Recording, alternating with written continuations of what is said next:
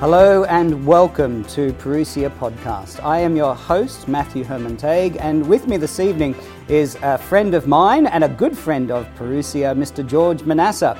George, how are you this evening? I'm feeling good. That's good. Feeling great. How are you? I'm not too bad, and welcome to the studio, the St. Thomas. Is this the St. Thomas Aquinas studio, Miguel, here at Parousia headquarters? I think that's what they've named it. And, excellent. It's your great to be here. First time in this studio. First is that time in the correct? St. Thomas Aquinas. I've been here many times before, but since it was dubbed St. Thomas Aquinas. Oh, there you go. There you go.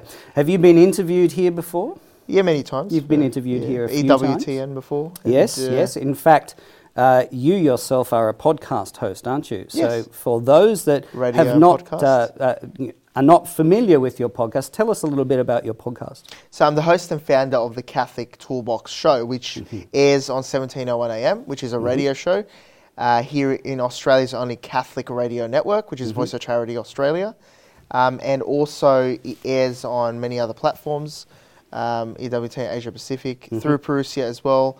Cradio, and we air on TV Maria as well in the Philippines as well. That's so it airs excellent. on many platforms, and we are also a podcast Yep. as well, a Catholic Yes. podcast here. Yes, and you're also an author here at Parousia. We sell both of your books, Yeah. The Art of Practical Catholicism and The Server's Toolbox. So tell us a little bit about these two publications. Well, the first is The Art of Practical Catholicism, which during COVID, I wanted to author a guide, put together a guide for people to help them take action with their faith. So the niche of my show covers our ability as Catholics to take our faith and find and draw practical tools from the toolbox to take action with our faith. It's centered on taking action, living our faith, finding practical strategies as Catholics to translate that into actually living the faith. So we cover many topics. This is a guide for a post-COVID world, a new modern world coming up. We cover things such as Catholic business networking. We cover how to discern marriage, different vocations, how to evangelize in the workplace, effective Catholic education, many different topics. And we give 3 practical tools or strategies. And then at the back of the book, I leave you to plan your own practical strategies as well. Yeah. It's the mindset of the art of practical Catholicism Excellent. to take action. So it's been endorsed by His Eminence Cardinal Pell, Bishop Richard Umbers, and my good friend Dynamic Deacon Harold Burke-Sivers. That's excellent. So you can get a copy And wherever. of course, a very practical thing is your little booklet, The Server's Toolbox, as well. Yes, it's a little guide here that, look, I was inspired to do it because I have a great love for the liturgy, a great love for the Mass. So I wanted to produce something that your average server, someone thinking of serving in the Mass, would pick up. And this gives a brief introduction on what is the Mass and 3 practical tools to better appreciate. It's really something that will continue after it gives you that little bit of an introduction about what the Mass is, appreciation, 3 practical tools. We go through 10 often forgotten liturgical details, such as putting your hands together, walking with reverence for the server. Because excellent. your average server, in average parishes today, they really need that assistance. Yes, And they do. rather than going through all that formal education, which people won't do, this is the solution, I believe, a little solution that parish priest, minister, anybody else in any chaplaincy can hand to someone discerning serving and give them that little bit of formation, or maybe that couldn't even be a prerequisite. I think it probably should be prerequisite. that servers get more than a little training. To Exactly. serve Well, at the you want to Mass. serve? Okay, well, to let you into the sanctuary, you better read this book and then we'll come and have a discussion about it. You know what the Mass is. You have an appreciation of what the Mass is. Excellent. Are you able to... Because I describe, as I've always said, the role of the server is a mediator between the priest and the laity. Yes. Because you're not the priest. The priest offers the sacrifice of the Mass. He offers that unique sacrifice on Calvary that our Lord offered up. He represents that to the Father. The servers don't do that. They're most of the time lay people. Yep. And they're the same as the people in the pews. So that people often look to their example. Yes. And in the last decade when I did used to serve, many people used to come up to me. I mean, I used to take great care with all these details. Yep. they used to come up to me and say, "Thank you for serving reverence." And you see the change in people when they observe the service or the master of ceremonies reverently, have their eyes focused on our Lord and everything else. Yep. They then respond. They start putting their hands together, praying better. That's it. Yep. The server is the mediator between the priest and the laity. Yeah, and so Because they can't do what the priest does. As a server, we're often giving the laity a visual cue of where their focus should be. Exactly. Because the service focus should be on the priest, in persona Christi Capitis. And they are most likely lay people. Yes. Who connect with the lay people in the pews. They're not doing what the priest is doing, the liturgical action. So people look to us as servers. And as a server, you can make a real difference in the prayer life of the people by dying to yourself and focusing on our Lord. People notice it, and then you mirror. It's like a reflection. Actors, they look at you, but then they redirect it to our Lord. Yeah, that's what we want. That's excellent. Yeah. So I love your work. And of course, you have discussed these books on previous Parousia podcasts, so people can go and check that out. But I got to thinking that, I didn't know a lot about your own story. A lot of people know my conversion testimony because it's a bit of a roller coaster ride, but I'd never actually sat down with you and talked about your own Catholic journey, and so that's what we're here for today. So I'm going to ask the question: who is George Manasseh? Were you born into a Catholic family? Yes, I was. I was born into a Lebanese migrant family. So my parents are Lebanese migrants, and from a young age, I've been instilled with 3 core values of God, country, and family. Those are the 3 core values I was instilled with, always worship God, love your country, and family. And I remember from a young age, my mother always, before bed, normally, always teaching me hymns. It started then in Arabic, and then I started to learn them in English, and then saying a few prayers before I went to sleep, and Our Father, Hail Mary, and we'd sing a hymn, and then... I remembered as a kid going every single Sunday to Mass at our parish, where I was baptised actually in 1995 at St Patrick's Cathedral in Parramatta. 1 year later, it was burnt down. The chapel, what's now the chapel area, was actually burnt down in a fire. An arsonist had lit it, and... But then I remember most of my memories growing up was at the other side. As the cathedral was being reconstructed, we went to Mass every Sunday. We'd go walking because we grew up in Parramatta, North Parramatta. We'd just walk every Sunday to Mass, go to McDonald's on the way. That was always the incentive. Go first to Macca's and then continue on to Mass. And I had great memories as a kid going to Mass, and had that cultural connection with the Mass, and I wanted to always tried to imitate the priest and role play Mass as a child. Interesting. So faith was a big factor in my life. It's culturally interesting that you were Latin Rite Catholics, because when we think of the Lebanese culture, we tend to automatically think Maronite, but that's not what you grew up in. You grew up in a Latin Catholic house. Well, I did attend Our Lady of Lebanon College for 13 years of my life, which is now Maronite College of the Holy Family. Okay. So that was my school from kindergarten.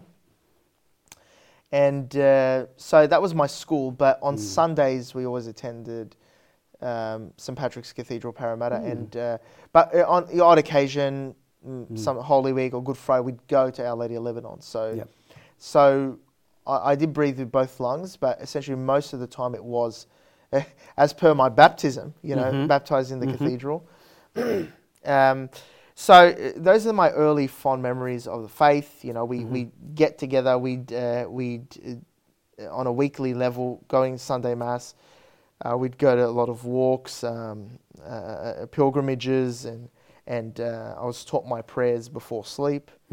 And when I started attending school, there was great care taken to teach the faith and hymns. So it was a great childhood in terms of bringing you up culturally in the faith. but not with great catechesis. But still that practice of the faith in the family, like Yes. there was prayer and so on, which is something that was lacking from my own upbringing. Absolutely. So yeah, it's interesting to hear that. I mean, you tend to think of the Lebanese as having quite strong Catholic faith and quite a strong practice of it. Yeah. But as you say, so what you just mentioned now that you didn't get great catechesis in the faith. Mm-hmm. Are you talking primary school, high school? I would say, primary school, high school. But I think let's redefine what catechesis means. I think catechesis in the sense of showing what the faith is through example, through love, great catechesis there. But theological catechesis, not so much. Okay. Not so much. But I think at that stage in life, experiencing it, living it is what I needed to start my spiritual journey. But I wasn't as close to our Lord because you'd hear about miracles and all these great things at times. Or I remember very fondly when in 2004, when my cousin had a reversion back to the faith. He's actually my godfather. We began to do Bible studies, rosary nights, invite very holy and pious people, and I remember these great memories. They had a great impact on me, but there wasn't that daily personal relationship with our Lord. But still, it was instilled from a young age. And then look, we tend to know from conversion testimonies like mine that there's sometimes decades away from the faith and something big happens that brings us back in a spectacular way. But in talking with more and more Catholics and interviewing people, what I'm discovering is even Catholics that have sort of been brought up in the faith, they too go through a period where they kind of wander away from the faith. Yeah. Did that happen for you? I would say between the years 2004, 5 up till 2008. Up to 2008, where... And how old were you? I was in, let's say, late primary school and then entered into early high school. Yep. Those are the years where, Sunday Mass was a thing. No real relationship with our Lord. Pray every now. Prayer became something where I'd ask God for favours. Okay. Because, growing up in a nice Lebanese household, Lebanese people like to network, and get their way. So I tried to network with God. Right.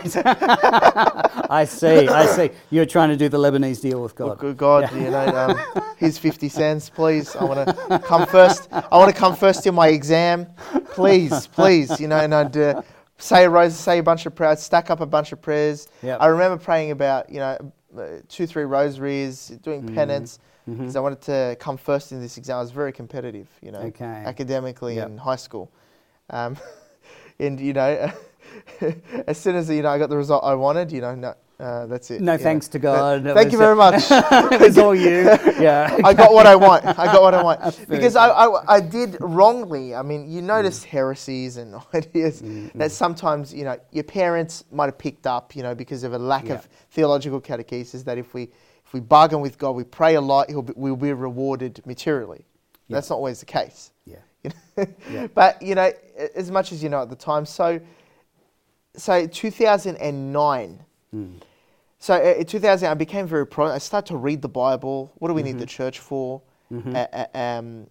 Let's just be Bible believing. And I started to study, take seriously spiritual life, have a relationship with our Lord. But then in 2009, in a park, across the park where I lived, there was a Protestant band. I think it was a Baptist or Hillsong band group that used to play every couple of weeks on the Saturday. I used to hear their music and used to go I was always running.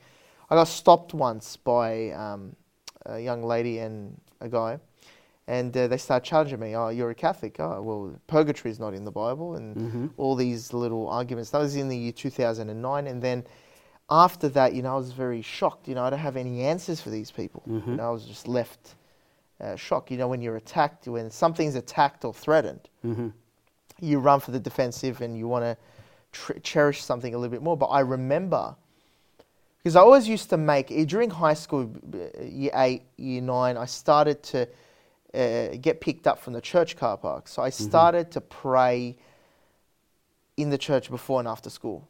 Mm. I used to make those visits. Wow. That was a good thing, while I was grace. waiting to get picked up. Yeah, praise God. And then I used to see that this speaker, Tim Staples, was coming. That was the year yes. 2009. Yeah. Tim Staples. And I was in grade 9. I was in year 9. Tim Staples was coming, and I heard about it. And I from somewhere, I don't know where on earth I got it. Maybe it was from school, or maybe I got it out of the church. A CD called Why Be Catholic, his conversion story. So that was piled up on the shelf. But up until I was attacked by theologically by those Protestants, and I had no answer, I ran back home. And I knew I had that CD of someone who was Protestant, and became Catholic. So I pulled it out, dusted dusted it off, put it right in my laptop when laptops used to take CDs. Yes. Yes. And it was an audio by Perusia Media. Yes. By Perusia. And I listened to his conversion story and the arguments and the whole story, and I knew, wow, this is very convincing why he became Catholic. There's something true about the Catholic faith.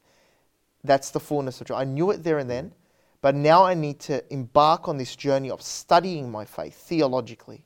Because I was someone always, I took great interest in my hobbies. When I really, when I want to learn something, I'll put the effort, I'll learn it, and I'll study it. And really there and then it embarked my journey of studying my faith. I knew I wanted to learn more. I knew there was a good Catholic answer for every question.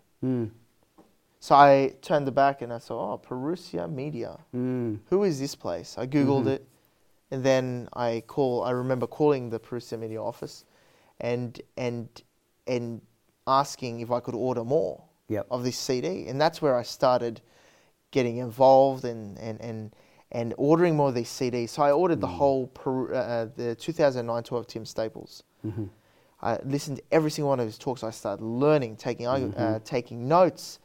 I met a priest in that year 2010 by the name of Father Andrew Bass at St. Patrick's Cathedral, Parramatta. He was a great, very holy priest who guided me through books. And later that year, I decided that I'd start attending more talks by Perusia Media. All these speakers that were coming through. And that's how I started learning and learning and learning. And in fact, I believe 2009 was the first time Perusia ever had a speaker, exactly. and it was Tim Staples. Exactly. Yeah. So I owe my reversion to that. Yeah, wow. You could attribute it, because if there was no great Bachma bringing speakers, who knows, how many reversions back to the faith could we have missed? I mean, that's a scary reality. Yeah. That's a scary reality, that if we don't carry out our apostolate, each apostle that God's called us to do, what are we missing? Yeah. So that's a scary thing. So in that year, I was recommended, and I had a great teacher in high school who was a good example of faith. Is still a good friend of mine today, and he was a great example, and he and a few others recommended, why don't you go? It seems like you know too much. I was picking up fundamentals of Catholic dogma, studying books, more than your average, as a year 10 student. Yeah. Why don't you take a course somewhere? I found it all too easy for me. So someone recommended, why don't you enroll in Catholic Adult Education Centre? Excellent. In 2010. So I did. And how old are you at this stage? I was in year 10. Year 10. So about 15, 16. I was at 15, 16. Yeah. So I flunked school on some days to take intensives at Catholic Adult Education Centre. Are you through sickies to go and learn your Catholic faith? That is excellent. I was throwing sickies when I was in year 10, but for different reasons, I assure you. I didn't need geography. I started picking what I need. I got to go learn my faith. That's a bit more important, Yeah. But I remember Thursday nights, Wednesday nights were amazing, because those Wednesday nights were when I took a church history course. And then afterwards, I met a great person who I'm friends with, probably trying to reconnect now, but who recommended, why don't you stay back for this one? It's called The Church by Father John Flader. Okay. And my mum was there, and she saw, another Lebanese bloke recommending. No, she got talking with a nice Lebanese bloke who is that person. He said, "Oh, your son's here. Oh, you're waiting for your son. Okay. So your son's studying the faith. Oh, that's great. He should stay for this course, and I'll drop him home." And my mum saw, this Lebanese guy, no problem. I trust him. So I come out. He thought my mum's son was a 30, 40-year-old or something. There was a U10 kid. Wow. Okay. Yeah. I did see some teachers doing their pracs. Wow. And so Father Flada was Father John Flada was the director, and in that year he became my friend. Yep. And became my spiritual director a year later in 2011 when I was invited to study study and spend time more at the Catholic Adult Nairana Study Centre. I see, in Sydney. In Sydney, which is in Pennant Hills. So I began studying there. Excellent. And you've just mentioned something that I just want to divert to momentarily. You've mentioned spiritual direction. Yeah. So for anyone listening who doesn't know what spiritual direction is, how would you describe it? Spiritual direction is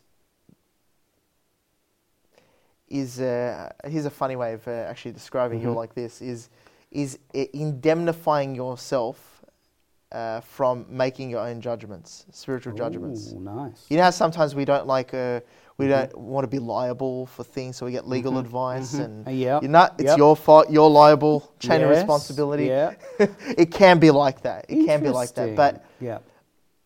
But if you know that you're not liable, you are liable. Yeah, so of as course. much as you can think. Spiritual direction is where you make yourself vulnerable to a particular human being that's respected and is living their faith and can guide you in the areas that you can't take control of.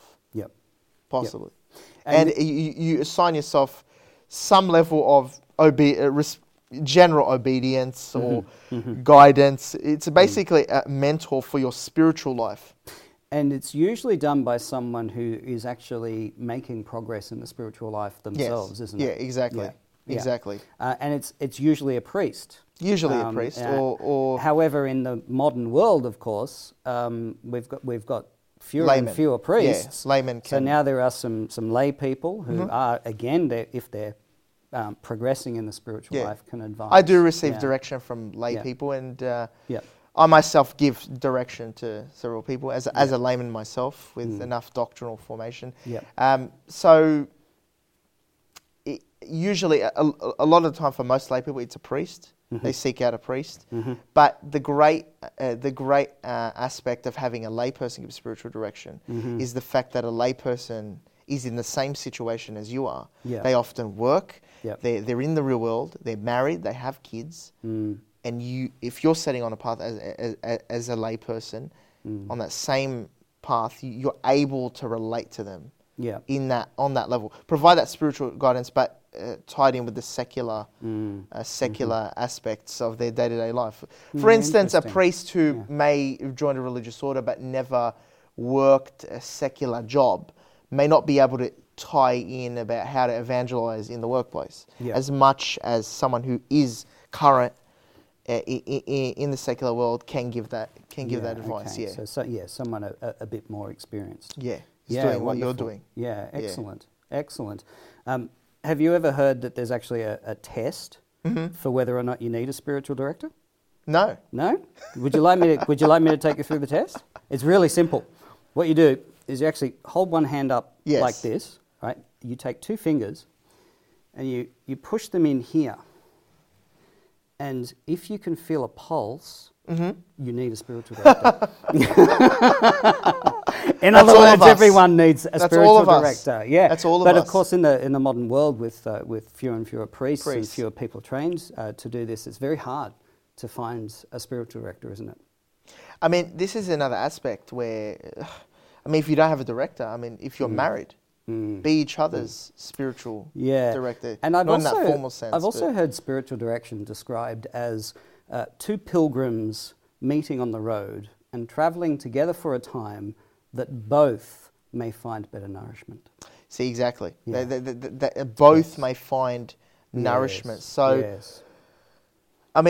my approach in the spirit that I follow is that when I give some direction to some people that are in my care, I benefit from it as well. Yeah. Because I'm supposed to be sanctified by them, and I help sanctify others, and then there's that mutual giving. Obviously, someone is taking the lead in giving direction, but you also learn as a person. You grow as a person, giving spiritual direction. Yeah, wonderful. Yeah. Wonderful. Yeah. Okay, so you're getting towards your late teens. Yeah. You're now receiving spiritual direction from Father John Flader. Am I pronouncing it correctly? Because I hear you say Flader. Have I got it wrong all these years? Is it Flader or Flader? I'm not sure. He's not here with us. We'll have to ask him. And so now you're getting spiritual direction, and you're getting an increased level of catechesis. So what happens next in your story? So I took in 2010 that course on the church history, and kept learning and studying my faith, and then. Did you start to get answers to those questions that the Protestants were asking? Absolutely. Yeah. Yep. I think it was at the stage where I studied Tim Stables' work and other great speakers that Parousia produces. All those. Yep. I'm someone who wants to go through all the details. Yeah. I was basically listening to things and then asking questions and writing them down, getting answers to every question from every angle. Yeah, and I was dissecting every doctrine and everything. Were there other speakers that you leaned towards during this time? I really at that time enjoyed Father Mitch Pacwa, especially in his debates with a pastor, Walter Martin. Walter Martin on the John Ankerberg shows back way before I was born. But I used to watch those and watch how he debated Protestant pastors like James White. And other people, and who else was a great inspiration? At the time, Deacon Harold Burke-Sivers, and then I began to listen more and more to Deacon Harold Burke-Sivers, and a good friend of mine now. Still a great influence on you. Still a great influence on us yes. As a deacon, and I really Raymond D'Souza was a great inspiring speaker, and Robert Haddad at the time, especially at my reversion. We've got to mention another good Lebanese boy from Punch Bowl, Dr. Robert Haddad. Dr. Robert Haddad. Dr. Robert Haddad now. Yeah. I remember I've had the privilege of interviewing him. Yes, I've heard that before. A few times. More than one, yes. And I actually interviewed him whilst his doctorate was being assessed by his supervisors. And during the interview, I kept calling him Dr. Robert Haddad. And so at the end of the interview, he said, "Oh, Matthew, by the way, I should probably correct you. I'm not a doctor yet." And I said, "Well, Robert, if the word doctor comes from the Greek, meaning teacher, you've been a doctor to me for some time." That's amazing. Yeah. That's amazing. You've awarded him early. That's right. So I awarded him his doctorate before Notre Dame did. Excellent. All right. So you're continuing to learn your faith, and this is quite an incredible grace for a young person to really feel this call to learn the faith. Were you also defending the faith? Did you have the opportunity at this stage to go back to those Baptists in the park, or did you encounter Protestants with the same Catholic objections? I did. In the year 2010 to 12. Yep. I finished high school in the year 2012. Once I learnt my faith, and then each opportunity arose where I engaged with a lot of Jehovah's Witnesses on my door. Interesting. I actually began to know the same people. Yes. And I used to sit them down. They don't come to my house anymore for some reason. We haven't seen Jehovah's Witnesses for a long time. They used to come around a lot, but they don't come anymore. Once I increased the level of knowledge to a certain level, I think exactly. I think they now give me a wide berth. and thanks to having so many books at the time, I'd take out my Greek Bible. I'd show them, and we get to some series where it got to a pivotal point where they were almost convinced. I met Protestant pastors, and when I found out, I like to go to the core argument, the foundation, which is, who canonized the Bible? You like the Bible, who put it together? Catholic Church in the 4th century, Pope Damasus I. Pretty simple. Catholic Church made a decision about the Trinity. Catholic Church gave you the Bible. That's the only reason you have 26 books and not early other writings like the Church Fathers in there. There's a church that made the decision. Yes. I've had so many conversations, Mormons as well, Mormons, Jehovah's Witnesses, Protestants, and we had some pretty convincing arguments. Hopefully, some of them are Catholic now. Wow. You know, you never know. Like, So I kept in contact. I got you never numbers. know. You never I know. emailed people, and it's clear at this stage you've left high school. You're becoming an apologist and evangelist. Is that where you took your studies from there? No, well, obviously, you saw my mind was a very dissected kind of a person. I dissected it, so I studied engineering. Wonderful. So engineering. My grandfather was a mining engineer, so he's a mining I've got engineer. a Great money. a lot of time for Good money for engineers. Maybe not in the 60s. Yeah. So I went into the civil engineering field, and I worked in project management for just under And 7, so 8 that's what years. you studied at university. Yes. During that time, because I mean we know a lot about the secular university system. Was there any temptation away from the faith during your time Absolutely at university? not. No. Yeah. I You think were solid by then. I was solid, but by 2010. By the time I studied Tim Stables, and his arguments and his talks, and other speakers, Father Mitch Pacwa, and started studying fundamentals of Catholic dogma and everything, dissecting it, I knew Catholicism was the true religion of God, true Church of Jesus Christ. Period. Yeah, awesome. Now I want to learn more. I'm just hungry to go deeper and deeper into the truth, dissect it, break it up, and the engineering discipline. There's no time for politics. Yeah, you know, and especially in my field of work in project management, there was no time for politics. I mean, there's no in blue collar work really in the secular world. There's no real agendas or politics the way you have in the finance sectors and all those corporate world. Issues, you know, it was just solid work, practical tools to get projects done. And that's exactly where the Catholic Toolbox show was born in the year 2019. Interesting. So working in the secular world, you've kept your faith all this time. Have you increased your knowledge whilst you're at university, or did the study of the Catholic faith No, have I to kept take going. Kept going Kept on going, top of your studies at university? I kept, you know, with all the university chaplaincies, I was involved. Camps, retreats. So that's where my love of liturgy, living the faith and liturgy and being in Catholic environments grew. Through university chaplaincy? Yes. Yeah, wow. University, going to camps, conferences, plenty of those things. Excellent. Being good environment. So it never stopped. I kept learning. To this day, we're always learning. I mean, the truth is a mystery. Amen. And so we have to keep learning and learning every time. And finally, as I entered the workforce and was working through, the spirit of the secular world shaped me to then approach my faith in a different way, where working in a project management environment, an operational environment, it allows you to think about finding practical ways to implement, plans, strategies, contracts. And there was one day in 2019, managing a $6 million project out west. And I was in what's called a toolbox meeting.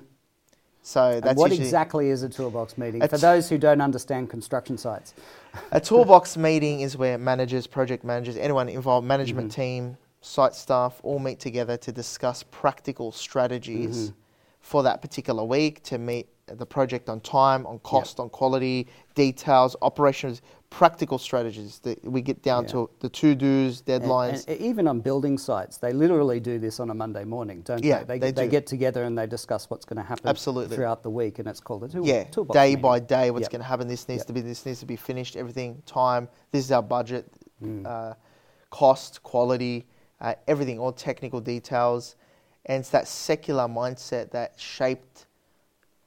And I zoned out of that meeting on one Monday morning. I zoned out. I was like, we need, the secular world is honing in on us as the faith. We need practical strategy. We need to think more practically to take action with our faith personally and to spread our faith.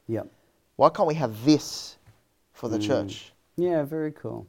And that's where the Catholic Toolbox was born. Very good. When my mind came back down.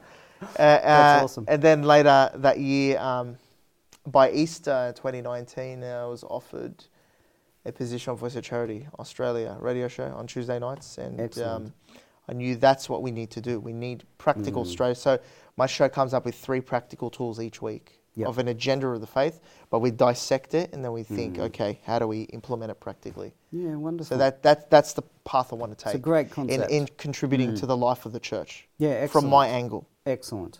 Yes. And in fact, you and I have talked about how we need more people coming up with exactly the same sorts of ideas and stepping up and actually becoming leaders, becoming educators. We'll talk about that in the car. We were talking about that in the car earlier when we were on our way to dinner, because I was telling you that probably going to go to Campion College, and again it was Robert Haddad who convinced me. He sat me down and he said, "Look, your talk that you did for Lumen Verum was awesome. You need to do more, and I really want you to study." And I kept throwing up objections.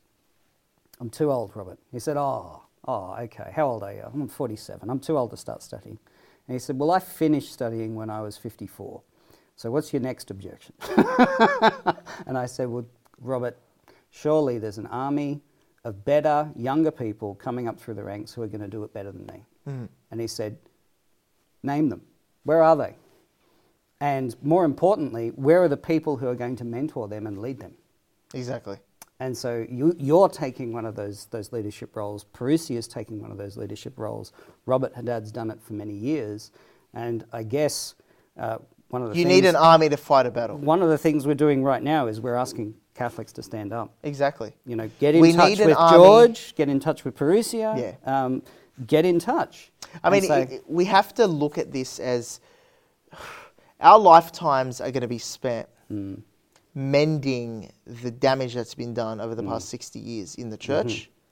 And therefore, when the church falls, society falls. Yep. We're the light, we're the hope of the world. Yeah. We're the true church of Jesus Christ. We're the true religion of God. We are the only hope. We have to have confidence in that. Yep. We are the only hope. The reason why society is suffering is because the church is suffering. And we're going to be spending most of our lives mending that in the secular world where we have to be to do apostolate out there, to change the workplaces, the political environments. Yes. We need to sanctify ourselves to be able to go out there and sanctify our work and where we are in our ordinary circumstances. We have to do it. Yep. It's crucial. Yes. That's so we need an army of people to use their skills and see what contribution they can make to the life of the church.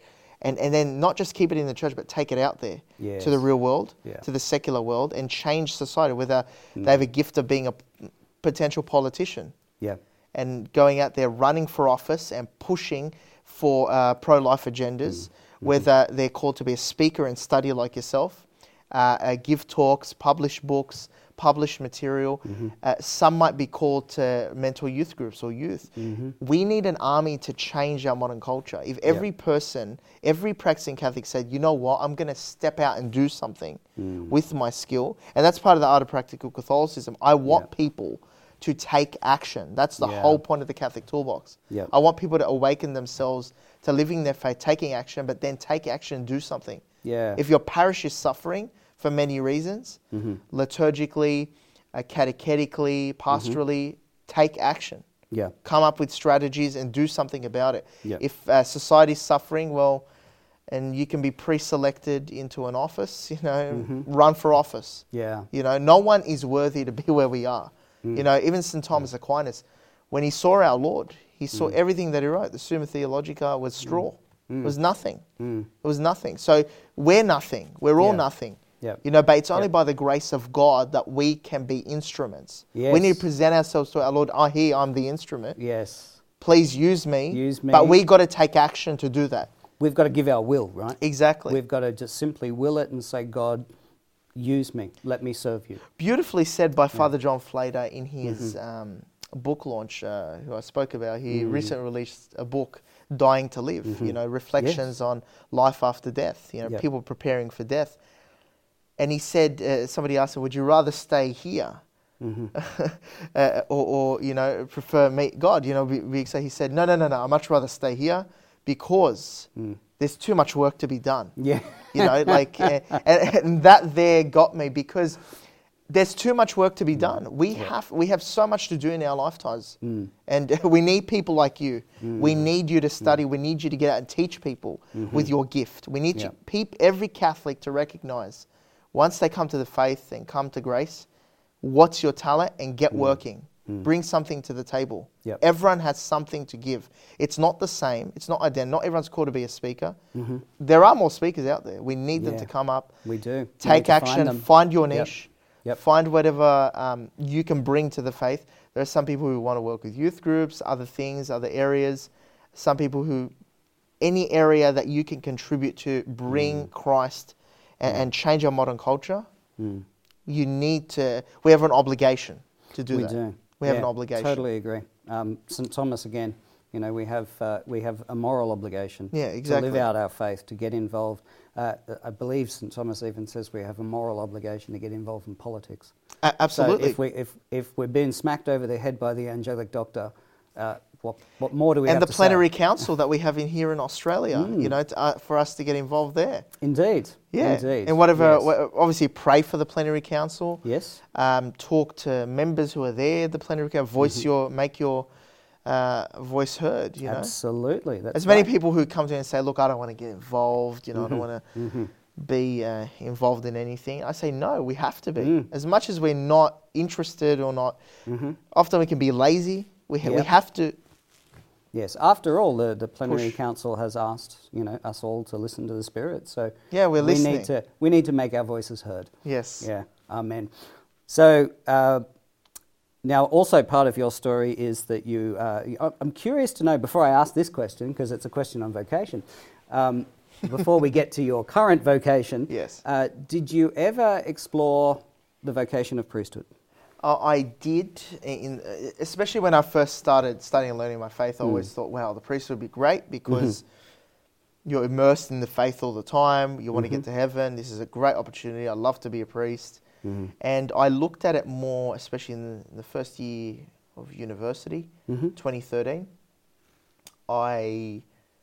That was the year of real discernment, am I called to the priesthood? But, and I'm grateful that I really like to think critically, and I don't make decisions lightly, especially when it comes to discerning anything. Otherwise, I would have joined the seminary in a heartbeat, in high school, 2012. So I started discerning in 2012, in year 12, and 2013, those 2 years I was like, seminary would be great. I got to try, at least got to try it. But lucky that, I often think critically, and I don't like to join or make decisions on a rush. So I was like, okay, go out into the real world and see that vocation is still there. And I always kept my eye focused on what the identity of that vocation was, which is actually to offer the sacrifice of the Mass. I mean, many people, you go to many discernment afternoons and retreats and things that I have over the years in those 2 years in first year of uni, and talk about all sorts of things like serving God and things, but really the actual vocation to the priesthood is to offer the holy sacrifice of the Mass. That's intrinsically what it is. It's like saying you're a fireman. Your job is not to sort of I don't know, go on Facebook, promote the New South Wales Fire Services. Those are side jobs. The intrinsic goal is to fight the fire. Yep.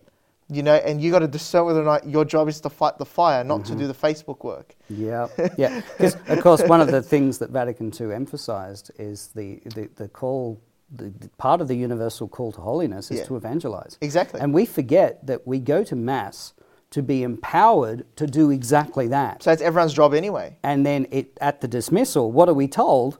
Go and do that. Exactly. Yes. So it's everybody's moral obligation. Everyone's called to the universal call to get to heaven, to become a saint. And our father, Saint Jose Maria Escrivá, pushed that, and he brought that spirit to Vatican II, actually. That we're all called to holiness. Every lay person is called to holiness, to find holiness in their ordinary circumstances, and to get to heaven. We're all called to be saints, and that's what. And thanks to the Spirit of Saint Jose Maria, I kept that in my mind in 2012 and 13, and I knew, okay, everyone's called to holiness. People say to you here and there, "Oh, look, you're religious. You should be a priest." I'm like, no. Everyone's called to be holy. That's right. Everyone's. That's right. So just peel away from that stuff. But if I'm called to the priesthood, I'm called to offer the holy sacrifice of the Mass, to offer sacrifice on behalf of the people. Yep. That's the intrinsic job of the priest. Yep. Not to just be a theologian, do these other things, and become a cardinal, nice church careers and packages. Those things come on the side. Are you called to offer the sacrifice of the Mass? I discerned that it was not my call to offer the sacrifice of the Mass. I'm called to universal call to holiness. Yes. We're all called to do that. Yes. I'm called to contribute to the life of the church in a way of providing some catechesis, helping people with the area that I want to contribute to. Yep. But I'm not called to offer the sacrifice of the Mass. Yes. So that saved me joining 1 or 2 years of seminary. There you go. And like the many people that might join and come out, but I knew in my situation, I'm not called to the seminary. So one assumes... By 2013. One assumes then you started discerning the vocation to marriage. Yes. So that was obviously... And how did that go for you? And it went well. It went It's almost been actually just over a year. We celebrated last week our anniversary. Fantastic. Yeah. Congratulations. Thank you very much. And your wife, Akita, whom Yes. I know and has joined you on your the Catholic Toolbox Yes. show on a couple of occasions. Yes. So listeners can go and check out those episodes. So we were... and of course, yourself and Akita were awarded with a lockdown honeymoon. Yes, we were. Yeah. So we were awarded with a lockdown wedding. But a lockdown wedding. But you had many months. We did. Completely locked up. That was an absolute blessing because, the grace of just being together, not much distraction, quiet, bizarre but quiet world of, lockdown. Yep. So we got married on the exact day of lockdown, 26th of June, the feast, of our Father, St. Jose Maria Escrivá on that day. The actual, on that day, and it was actually the anniversary of my grandmother's death as well. A very significant day. We got married there, and that was we were entering the church. It was a massive mass in the Extra Form, Pontifical High Mass. Bishop Richard Umbers, huge. Wonderful. Many servers, huge choir. It was a big mass to have been locked down. But thanks be to God, nothing was affected. It went up as usual. But National Cabinet met that hour, the second we walked into the church, and declared the lockdown. Wow. So we came out of the church married.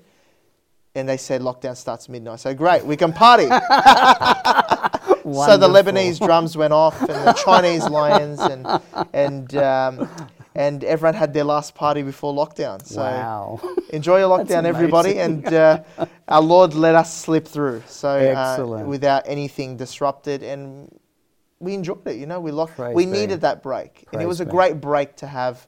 4 months, it was a blessing. Lots of exercise, and focusing on work and I believe that you both run a business together now. Yes, we do. Yeah. So what's that involve? So we take care of transport over the country, and we've so it's logistics. Logistics. Logistics fantastic. and transport. Yeah. Yeah. And what's the plan for the future, George? The plan for the future.